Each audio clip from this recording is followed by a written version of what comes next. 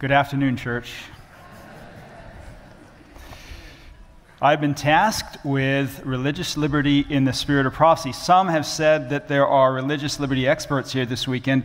I certainly am not one of them, but I know one. Her name is Ellen White. And we're going to be looking at a number of her statements this afternoon in relationship to this important subject of religious liberty. We've started in 2 Corinthians chapter 3 and verse 17. Where the Spirit of the Lord is, there is liberty. And I wanted us to make a connection between what's going on in our world today and maybe in our church today and the outpouring of the Holy Spirit or the lack of the Holy Spirit, i.e. the Holy Spirit being withdrawn. One of the principles that identifies the Holy Spirit's presence, according to this Bible verse, is liberty, freedom. And we're seeing that slowly pulling away from us in this country and in the world in these last days. Take note of that. We're going to be looking primarily in the spirit of prophecy, but there are also some Bible verses that I want us to look at, specifically in Daniel chapter 11 and in Revelation chapters 12 and 13. This particular statement was written in 1904, and I think it's really apropos for us today, right now, because we really have no time to lose. We're running against the clock, and we have a lot of information to cover. Troublous times are before us. The world is stirred with a spirit of war. Soon the scenes of trouble spoken of in the prophecies will take place. The prophecy in the 11th of Daniel has nearly reached its complete fulfillment, and much of the history that has taken place in fulfillment of this prophecy will be repeated. So what part of that chapter is past? What part of it is history that's going to be repeated? And what part of it is still to take place in the future? Thankfully, we are told by God exactly where to start in relationship to this inspired statement. But I want you to notice 4 things here in the statement, or I should say 5. We have no time to lose. I think God is in earnest with us right now. We really need to think about what's ahead of us and prepare ourselves. And then it says, troublous times are before us. We see that. It's looming, isn't it? All of the changes that are taking place in our world and in this country. And then it says, the world is stirred with a spirit of war. It seems as though this statement was written just yesterday and not in 1904, a year after Uriah Smith's death. Soon the scenes of trouble spoken of in the prophecies will take place. And then finally, the prophecy in the 11th chapter of Daniel has nearly reached its complete fulfillment, and much of the history in fulfillment of this prophecy will take place or will be repeated. Let's pray together. Father in heaven, thank you again this afternoon for your word. Thank you for the spirit of prophecy. Thank you for helping us to navigate where we've been, where we are, where we're going through this lesser light that leads us to the greater light of the Bible. Please, Father, speak to us this morning through these statements, through your word. Help our minds and our hearts to be receptive and open to the truths that we're about to consider. Let them sink deep within us, we ask. In the precious name of Jesus Christ, amen. So we look here in Daniel chapter 11 at the 30th verse. That's where we're told to begin, in the 30th verse. A power spoken of that will be grieved and return and have indignation against the holy covenant. So shall he do. He shall even return and have intelligence with them that forsake the holy covenant. You notice a theme here that's developing, the holy covenant. Arms shall stand on his part. They shall pollute the sanctuary of strength and take away the daily sacrifice and place the abomination that maketh desolate. We understand that in the New Testament to be referring to the Sunday law. And then it goes on to say in the following verses, and such as do wickedly against the covenant. There it is again, the third time, the covenant, the holy covenant, the covenant. He will corrupt by flatteries, but the people that do know their God shall be strong and do exploits. If this isn't describing the time in which we live, I don't know what is. And they that understand among the people shall instruct many, yet they shall fall by the sword and by flame and by captivity many days. And when they shall fall, they shall be aided, holpen, the King James says, with a little help, but many will cleave to them with flatteries. The statement goes on. And some of them of understanding shall fall to try them, to purge them, to make them white, even to the time of the end, because it is yet for a time appointed. That's referring to 1798 and the beginning of the time of the end. And the king, verse 36, and this is the key verse that's included with these texts. And again, I'm still quoting from Ellen White. She's quoting these Bible verses in her statement. The king shall do according to his will. He shall exalt himself. He will magnify himself above every god, and he shall speak marvelous things against the God of gods, and shall prosper till the indignation be accomplished, for that is determined shall be done. Scenes similar to those described in these words will take place. We see evidence that Satan is fast obtaining control of human minds who have not the fear of God before them. Let all read and understand the prophecies of this book, for we are now entering upon the time of trouble spoken of. Wow. So scenes similar to those described in these words will take place. We see evidence that Satan is fast obtaining the control of human minds who have not the fear of God before them. Let all read and understand the prophecies of this book, for we are now entering upon the time of trouble spoken of. So Daniel chapter 11, 30 to 39 is history, prophecy. It's already happened, but it's going to be repeated. At least the principles are going to be repeated. And then we have Daniel 11, 40 to 45. That's history since the time of the end, because in Daniel 11, verse 40, it says, at the time of the end, the king of the south shall push at him. And then the king of the north comes against him like a whirlwind with chariots and horsemen and many ships. So we see the history of the Dark Ages being repeated in verses 30 to 39. And then we're going to see the history since the time of the end take place in verses 40 to 45, according to what we read here in the Spirit of Prophecy. So what are we looking at in relation to the Dark Ages? We're looking at a time when, according to Great Controversy 252, in the 7th century at least, thousands of pastors were expelled from their positions. The people were forbidden on pain of heavy fines, imprisonment, and banishment to attend any religious meetings. This is Great Controversy 252. It's not describing what happened in our country in the last 3 years. It's talking about something that happened in the Dark Ages, but it says this history will be repeated. Churches banned, meetings banned, people not allowed to go to churches. It says, continuing on, yet God was with his people. Amen? And persecution could not prevail to silence their testimony. Many were driven across the ocean to America, and here laid the foundations of civil and religious liberty, which have been the bulwark and glory of this country.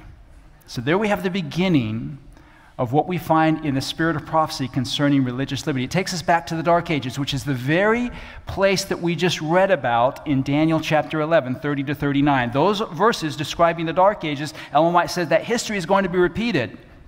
We're standing on the very brink of the repetition of that history, which will be added to by verses 40 to 45, and again supplemented by Revelation chapter 13, verses 11 through 17. In the 7th century, thousands of pastors were expelled from their positions. In the 17th century, the people were forbidden on pains of heavy fines, imprisonments, and banishment to attend any religious meetings. We moved to California in 2020, actually 2021.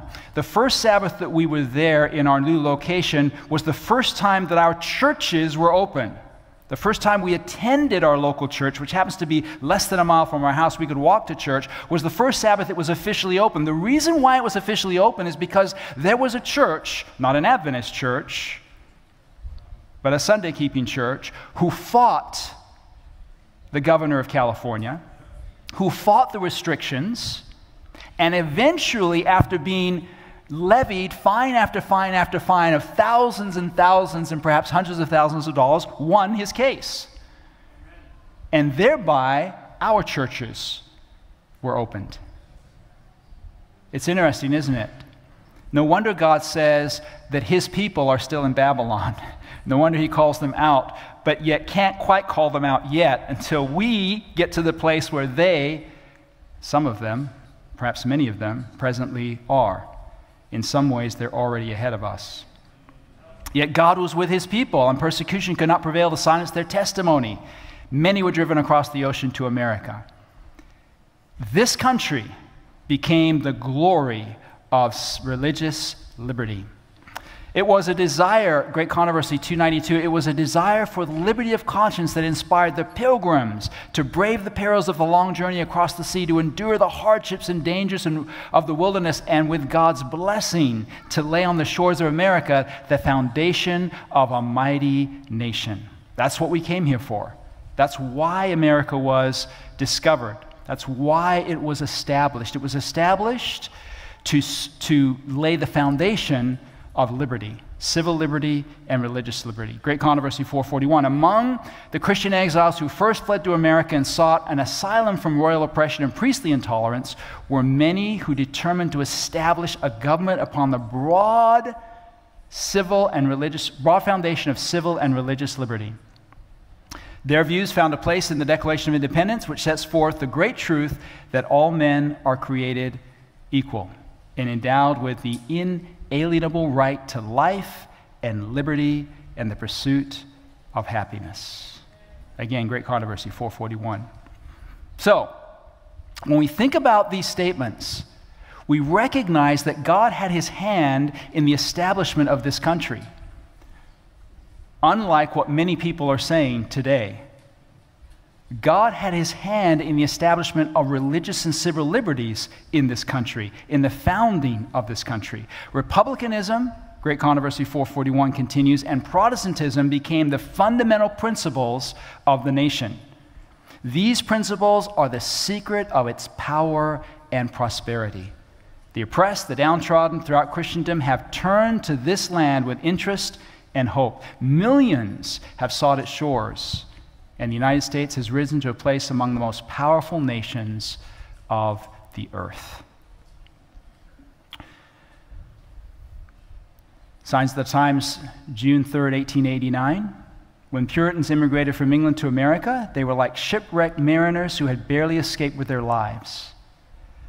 Left without friends or influence, all they had was their precious faith, their strong will, their earnest devotion to God. They were sheep without a shepherd. The believers were few. I think we're going to be moving back in that direction in this country. The believers were few. Like a mustard seed, which is the least of all seeds, so seemed the Pilgrims, but their influence became powerful and far-reaching.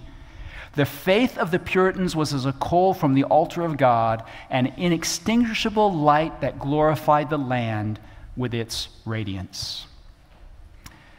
And you know, our heritage is directly connected to these Pilgrims.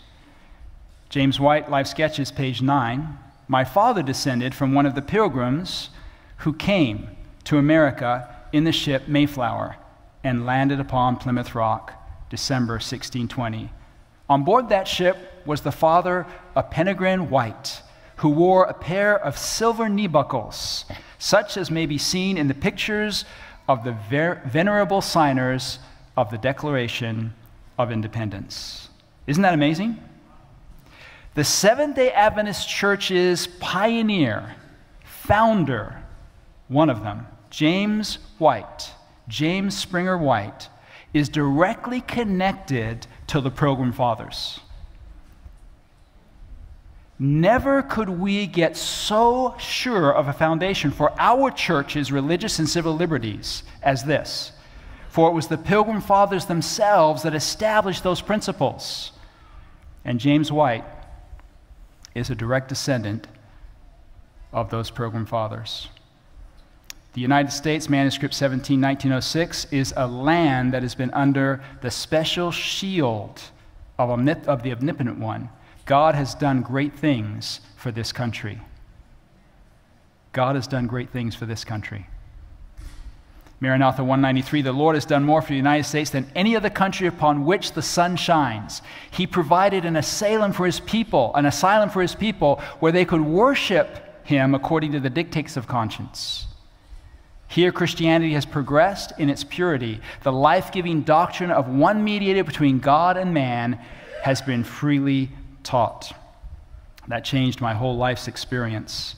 To recognize, as Revelation chapter 12 tells us, that the woman fled into the wilderness, into her place, that she was given 2 wings of an eagle, that she might fly into her place, Revelation chapter 12, 14, and 15, so she could escape the flood of persecution that came against her in those dark ages.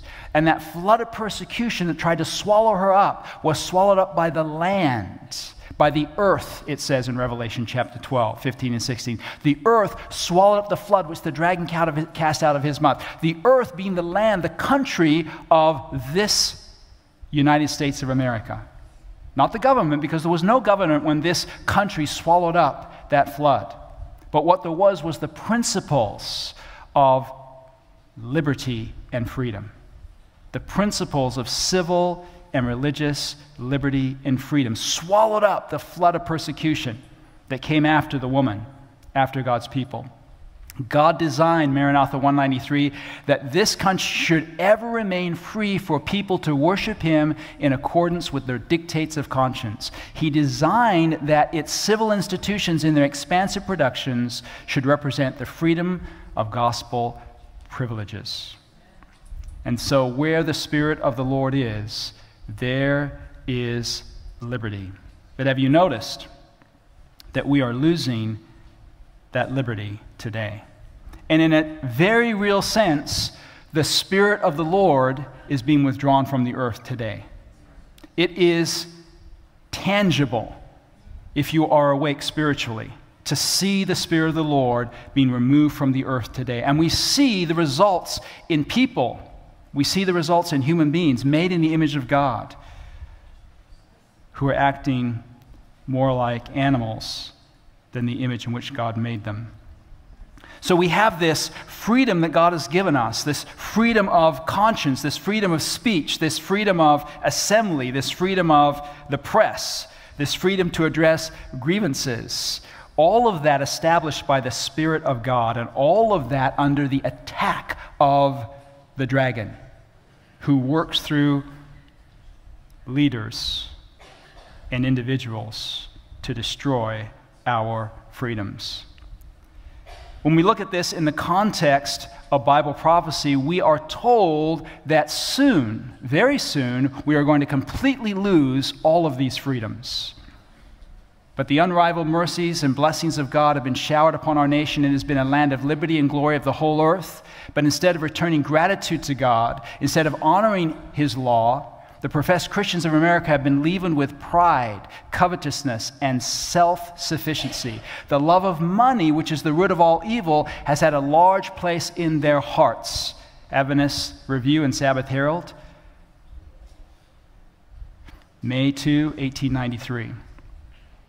The Bible tells us in 1 Timothy 6:10 that the love of money is the root of all evil. And there's been a lot of evil in our world and in this country in the last few years. The root of that evil is the love of money, covetousness, pride, self-sufficiency. All of us are guilty to one degree or another, and God is seeking to loose our hands from things that are earthly, from earthly material possessions, so that we can be prepared for a time we're not going to be able to buy or sell. Now, some of us look at that time with fear and anxiety. What's going to happen when we can no longer buy or sell? But we need to have a different perspective, because it's the buying and the selling and the material possessions that we have that are many times cutting us off from our necessary connection with and communion with God. Some of us barely eke out coming to church on Sabbath. And before the day is even over, we're looking for the sundown time so we can get back into the world and into our material possessions and concerns. And so God in His mercy is going to come to a place where He's going to cut us off from all of that so that He can finally prepare us for what's ahead. When we can no longer access our cell phones and media, when we can no longer go to our offices and receive our income, when we can no longer buy and sell in this world, that's going to be one of the greatest blessings for our spiritual maturity that we could ever experience. We're going to have plenty of time to give Bible studies, to go door to door, and to get familiar with the promises of God and to lay all our weight upon them, perhaps as we never have before. Selected Messages, Volume 1, page 92. Is it in vain that the declaration of eternal truth has been given to this nation to be carried to all the nations of the world? God has chosen a people and made them repositories of truth, weighty with eternal results. To them has been given the light that must illuminate the world. Has God made a mistake? Are we indeed his chosen instrumentalities? Are we the men and women who are to bear to the world the messages of Revelation 14? To proclaim the message of salvation to those who are standing on the brink of ruin? Do we act as if we were?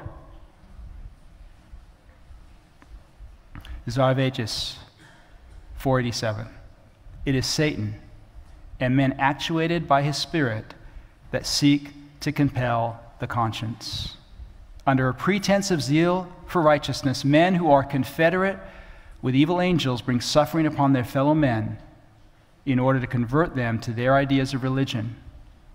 But Christ is ever showing mercy, ever seeking to win by the revealing of his love. Here we have a marked revelation that will help us to navigate what just happened in the last 3 years and what is before us. Just take this principle and allow it to be a light to your feet and a lamp to your path. Or a lamp to your feet and a light to your path. Allow the Word of God to illuminate your conscience, your heart, and show you whether or not you were seeking to force or be forced to do something that was against individual conscience. I got a text message from a friend who is an anesthesiologist and was wondering about getting the emergency experimental jab, the e-jab. And he asked me about my opinion. And I asked him, I said, well, if you were independently wealthy, you had all the money that you needed, and you didn't need a job and you didn't need an income, would you get the e-jab? And his immediate response was, no. And I said, so why are you thinking about getting it? And he said, because I have a job that I need to keep. It is Satan who seeks to compel the conscience to do something that we wouldn't necessarily do. And what is the reason for doing that? Financial benefit, economic security. This is where we are in the world and in our church. Desire of Ages 47 goes on, there can be no more conclusive evidence that we possess the spirit of Satan than the disposition to hurt and destroy those who do not appreciate our work and who act contrary to our ideas. It is vital for us to recognize how wrong we have been on this issue of mandates. The Seventh-day Adventist Church, it is stated in General Conference October 25, 2021, is not opposed to public safety and government health mandates, unquote. Quote, the Seventh-day Adventist Church, in consultation with health ministries and public affairs and religious liberty departments of the General Conference of Seventh-day Adventists, is convinced that the vaccination programs that are generally being carried out are important for the safety and health of members and the larger community. Therefore, claims of religious liberty are not used appropriately in objecting to government mandates or employer programs designed to protect the health and safety of their communities. Unquote. That's where we stand officially. It is in direct contradiction to the principles that we've been talking about, that the principles that are enunciated in the Bible and in the spirit of prophecy. Where the Spirit of the Lord is, there is liberty. It's interesting because Pfizer officials have recently been taken to task on their support of mandates for their vaccine, and their response was, no one was forced to take the COVID-19 vaccine injections. I'm quoting now. Instead, people were offered an opportunity to take the shots. Pfizer's head of regulatory sciences, Dr. Brian Hewitt, made comments during an Australian Senate Education and Employment Legislation Committee meeting in August, that is this month of this year. Dr. Hewitt and his colleague were hauled before the committee last week as a part of an ongoing COVID inquiry and were subjected to questioning by several senators. Queensland Senator Pauline Hanson expressed her shock after Dr. Hewitt commented that nobody had been forced to take the injection. "You were in Australia during COVID-19, said Hanson. You must have been fully aware that people, nurses, doctors, people that have their jobs to keep their jobs were forced to have the vaccination. Now, do you retract your statement that they were not forced?" But Mr. Hewitt reaffirmed his claim that there had been no vaccine mandate, only an opportunity, quote unquote. "Senator, no," he said, "I believe firmly that nobody was forced to have a vaccine. Mandates are vaccine requirements determined by governments and health authorities. Our belief everybody was offered an opportunity to get a vaccination or not to get a vaccine. I don't believe that anybody was forced to get a vaccine," said Dr. Hewitt. "A lot of Australians will disagree with you on that one," replied Hanson. "And I hope a lot of Americans will too." Pfizer is not alone in denying the recent vaccine mandates. Canadian Prime Minister Justin Trudeau, whose vaccine mandates for all Canadians over 12 was considered extraordinarily, recently denied he had forced anyone to get vaccinated. In 2021, Trudeau began ordering restrictions to force Canadians to take the injections, which included forbidding children 12 or over from having travel on public transportation. Federal workers who refused the shots were placed on unpaid leave. Unvaccinated Canadians were forbidden from entering the country or even crossing provincial borders. You don't get to work in the public service. You don't get to go to movie theaters or gyms or restaurants, he told the unvaccinated in 2021. He added, "There are no excuses not to get vaccinated and that the enforcement measures are in place to ensure everyone gets vaccinated." And as recently as last October, Trudeau was still threatening the Canadian population with more restrictions if vaccinations did not continue. The Prime Minister made several such ultimatums last year, including more lockdowns if every single Canadian did not become fully vaccinated. Yet, during a talk at the University of Iowa in April, Trudeau said he only provided incentives for vaccination in order to respect the individual choices of those who refused the shots. Individuals are allowed to make their own choices. There may be all sorts of reasons why someone is hesitant to get vaccinated, said Trudeau. And therefore, while not forcing anyone to get vaccinated, I chose to make sure all the incentives and all the protections were there to encourage Canadians to get vaccinated. And that is the political double talk that we are going to see not only in the world, but in our own church.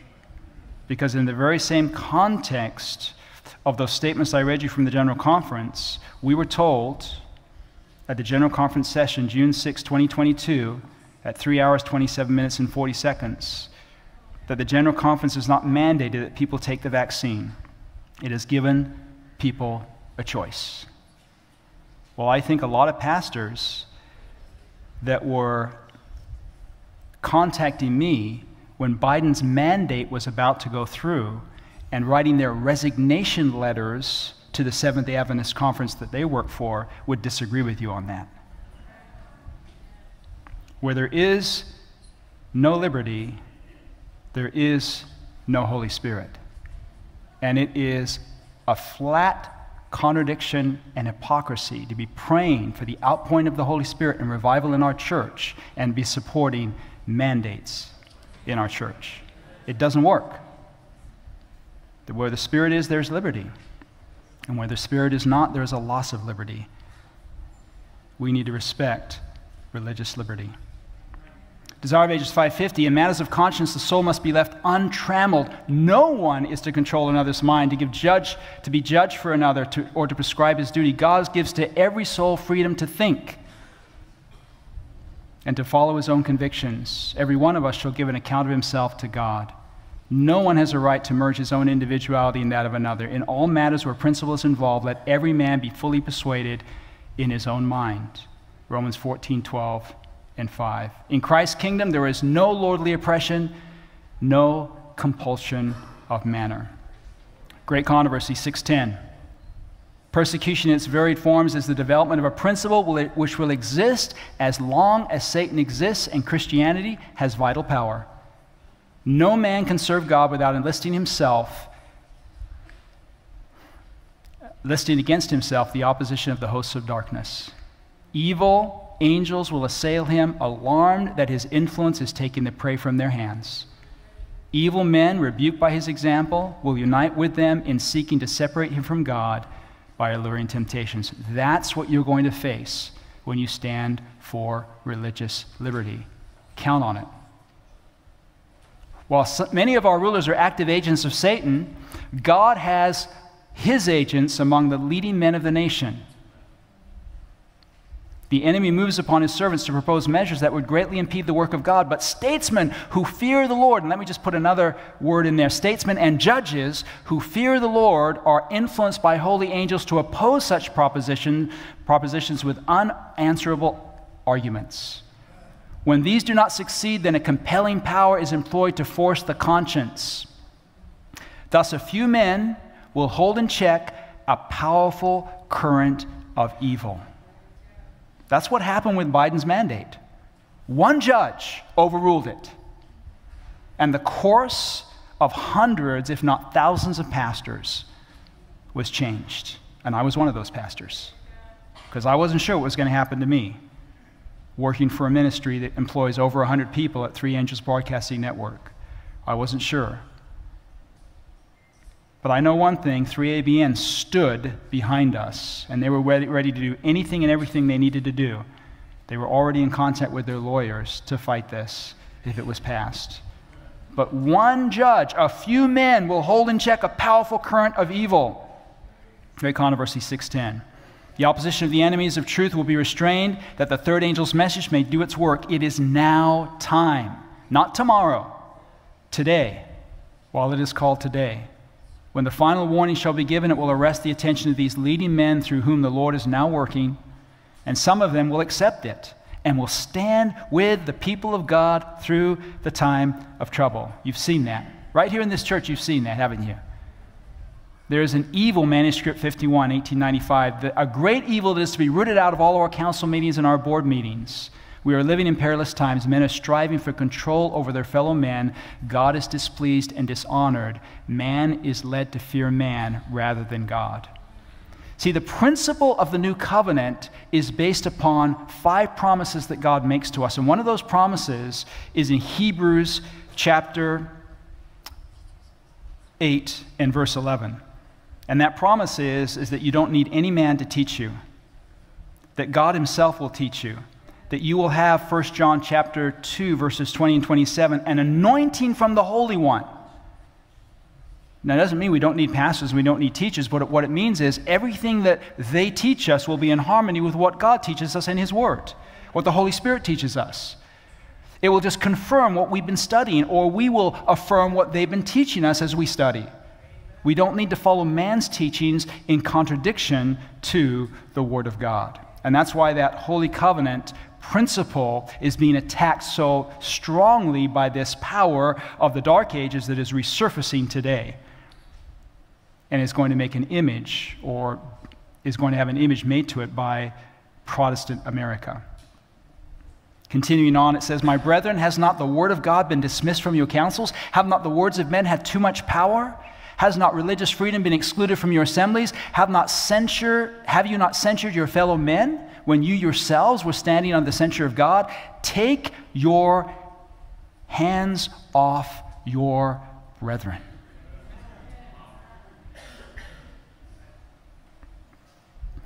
These statements ought to encourage us in what is before us, because some of us have been wearied. As Jeremiah 12:5 says, "If you have run with the footmen and they have wearied thee, how will you do at the swelling of the Jordan?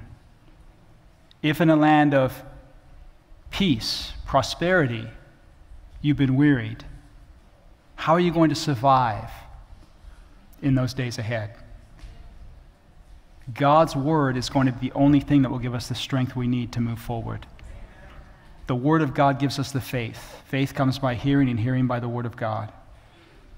Let every man place himself under his control, God's control. Let him be recognized in all our assemblies. Manuscript 51, 1895 continues. In every business meeting, every council meeting, every committee meeting, he sees all that is done. He hears all that is said.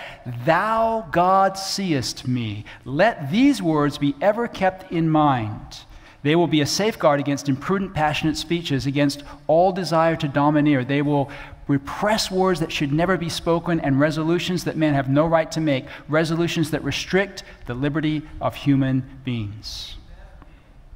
Desire of Ages 7:38. Pilate longed to deliver Jesus, but he saw he could not do this and yet retain his own position and honor. That's where we are today. Rather than lose his worldly power, he chose to sacrifice an innocent life. How many to escape loss or suffering in like manner sacrifice principle? Conscience and duty point one way, and self-interest points another. The current sets strong in the wrong direction, and he who compromises with the evil is swept away into the thick darkness of guilt. God is in earnest with us right now. He's longing for us to understand what is taking place in our world. We cannot be promising people liberty if we are ourselves the servants of corruption. 2 Peter 3:2 and verse 19. Liberty or freedom. Freedom of speech is going away. We're afraid to speak up for fear of consequences. Freedom of assembly. Churches closed, and they're saying it's coming around again. What are we going to do this time? Free address of grievances, gaslighted, ignored, canceled. Free access to medical services, denied if you are not e-jabbed. While we all wait for Sunday laws, every earthly support was already cut off from certain unjabbed people and people groups. In 1844, the ministry attempted to silence free speech regarding the second coming of Jesus Christ. The Whites, well, not the Whites, I shouldn't say that, the Ellen White's family, the Harmons, were disfellowshipped from the Methodist Church for speaking about the second coming of Jesus. In 1888, we attempted to silence free speech and ridicule Jones and Wagner. And in 2021, we sought to silence the message of liberty of conscience by saying this is not about freedom. This is not about liberty. Why was free speech attacked? What's the reason? The root cause is the love of money. Follow the trail, and you'll find the root cause. We are no longer, as a church, in our institutions, our medical institutions and our educational institutions, we are no longer dependent on God. We are now dependent on the government and the income of the government, and therefore we must comply. We become like dumb dogs, Isaiah 56 says, who will not bark. There's probably nothing more hypocritical than a church professing to believe in religious liberty while spewing out grotesque utterings against those who bravely stand for freedom of conscience. We are divided in our church over this issue, and we shouldn't be. To actually say that we believe in religious liberty while in the very same breath we support e-jab mandates, emphasis mandates, that were not even supported by the secular judicial system, i.e. the judge that overthrew that mandate. Hypocrisy doesn't get any plainer than that, except perhaps to say we believe in keeping the commandments of God while our medical institutions, bearing our name, murder unborn babies.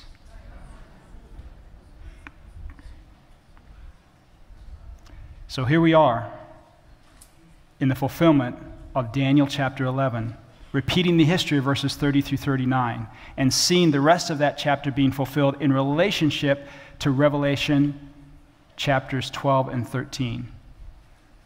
We're there. God is not waiting for the Pope. He's not waiting for a Sunday law. He's not waiting for natural disasters to take place on a universal level. God is not waiting for all of those prophecies to be fulfilled. He's waiting for a people. He's waiting for us. We have the privilege of hastening the coming of Jesus Christ, because the gospel must be preached unto all the world as a witness. And we keep leaving out the witness part. Great Controversy 591. God never forces the will or the conscience, but Satan's constant resort to gain control of those who he cannot otherwise seduce is compulsion by cruelty. Through fear or force, he endeavors to rule the conscience and to secure homage to himself. To accomplish this, he works through both religious and secular authorities, moving them to enforce the enforcement of human laws in the defiance of the law of God. Desire of Ages 630, authorities will make laws to restrict religious liberty. They will assume the right that is God's alone. They will think they can force the conscience, which God alone should control. Even now they are making a beginning. This work will continue to carry forward until they reach a boundary over which they cannot step. God will interpose in behalf of his loyal, commandment-keeping people. Praise God. Desire of Ages 630 goes on every occasion where persecution takes place, here's what happens. Those who witness it make decisions either for Christ or against him. Those who manifest sympathy for the ones wrongly condemned show their attachment for Christ. Others are offended because the principles of truth cut directly across their practice. Many stumble and fall, apostatizing from the faith they once advocated. Those who apostatize in time of trial to secure their own safety bear false witness and betray their brethren. That's where we are. We're on the brink of this happening right now. People out there, political people, doctors, medical people, common people, left, right, and center, have been watching all of this. And as was said earlier, we could have been that beacon of light on a hill. People would have come to this church, to this message in droves, and they still will. We will get this right, and they still will. The majority will leave this church, but every place made vacant by apostasy will be filled by those coming into the church. The ranks will not be diminished. Force is all-conquering, but its victory is short-lived. We've been scared by media, by disinformation, by cancellation, by intimidation, by regulation. We've been controlled. Travel, jobs, schools, access, information. We've been isolated, locked down in society, shut out from family, friends, and religious support. We've been deceived.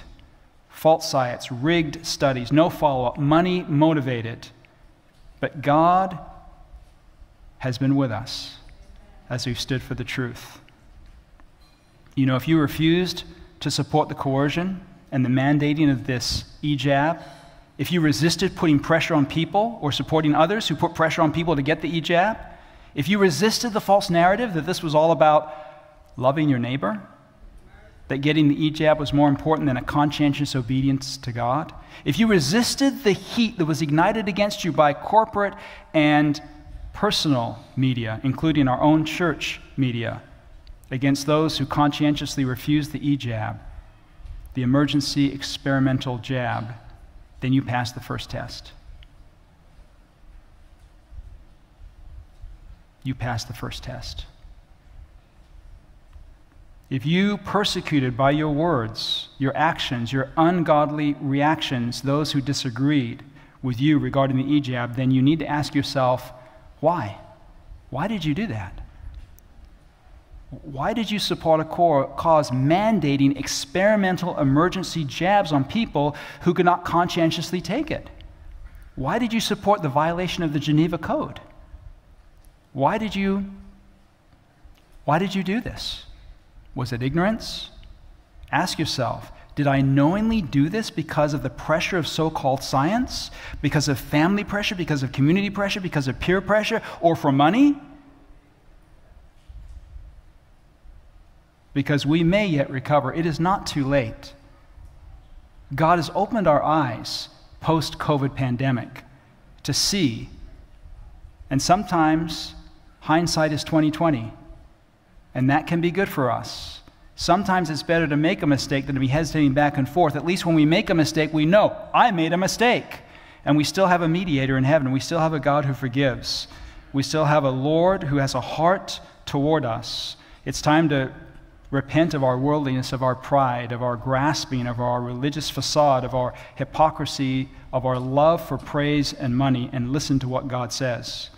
Listen to the principles, because despite all the scientific evidence to the contrary, masking, mandating, lockdowns, and experimental emergency jabs are still believed to be what is needed to defeat the latest pandemic. They still believe that. There is no admission of failure, no recognition of untold harm, no effort to recover liberty of conscience, crushed under the fear of panic and mass psychosis. So it is vital that we recognize the motive power behind these movements. Mandates, coercion, the power of force is not from God. It never has been. That's why we're in this great controversy. If you are at all confused about what just happened, or even a hair's breadth curious, open to reconsider this issue, just look at the principle of coercion and force that was used, that stood behind the C-jab, because force is all-conquering, but its victories are short-lived. This is my Father's world. And let us ne'er forget that though the wrong seems oh so strong, God is the ruler yet. Now there is a straw man out there that needs to be laid to rest. So as we close out, let me just say this. The E-jabs are not the mark of the beast. Worship, worship, worship, worship, worship, worship, worship, worship. 8 times we're told specifically in Revelation 13 and 14 that the issue of the mark of the beast centers around worship. Any Seventh-day Adventist worth a grain of salt who has a basic understanding of the mark of the beast from the principle, from a biblical perspective at least, knows that the E-jab mandates were not the mark of the beast. So let's just lay that straw man aside. Personally, I never heard or listened to a single Seventh-day Adventist who taught or even suggested such a non-biblical interpretation, except from pro-mandate E-jab supporters among us who often strongly suggested this faulty interpretation as a reason why people were refusing the emergency use only experimental jabs. I don't know one person. Now, there may be people out there, but I never heard any sermons. I don't know anyone who said that personally.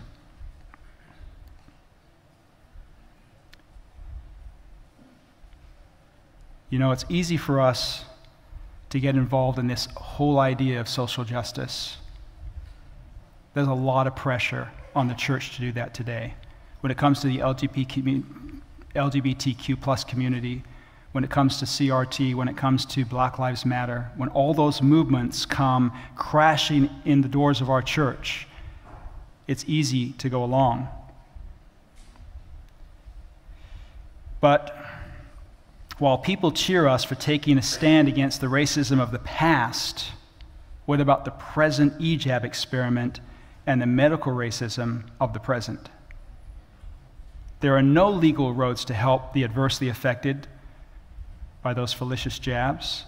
The mutilated bodies and minds are piling up, and they're ignored, they're denigrated, they're gaslighted, they're ostracized by family, by friends, by society, and even the very ones who should be speaking up in defense of these defenseless ones are at best, quote unquote, dumb dogs.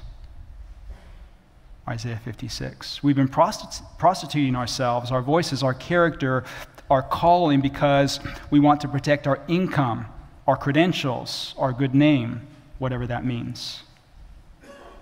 It is one thing to speak against discrimination that happened 100+ years ago and do that in a time when you'll get a pat on the back. It's an entirely different thing to speak up against discrimination that is taking place right now in front of our eyes. People are being disenfranchised today. We're making people second-class citizens today. We are presently forcing people to sit in the back of the bus, so to speak, today. Right now, today, we are not only silent like dumb dogs, but we as a church are actually supporting this present discrimination. People have lost their livelihoods, their equal opportunity, their equal access. They're being publicly defrocked like Huss and Jerome, and we say nothing. Is it going to take us 100 years to recognize this present wrong, this medical discrimination, this medical racism that is taking place at this present time? Now, this was an in-house meeting. A large number of our statements were taken from the Spirit of Prophecy. And if you're not a Seventh-day Adventist and you're listening to this meeting, we're thankful that you listened in. And hopefully, you will find that God has given us some special insights into what has been and is going on in our world in this country today. We hope that you too will be benefited by these insights, because we are standing on holy ground.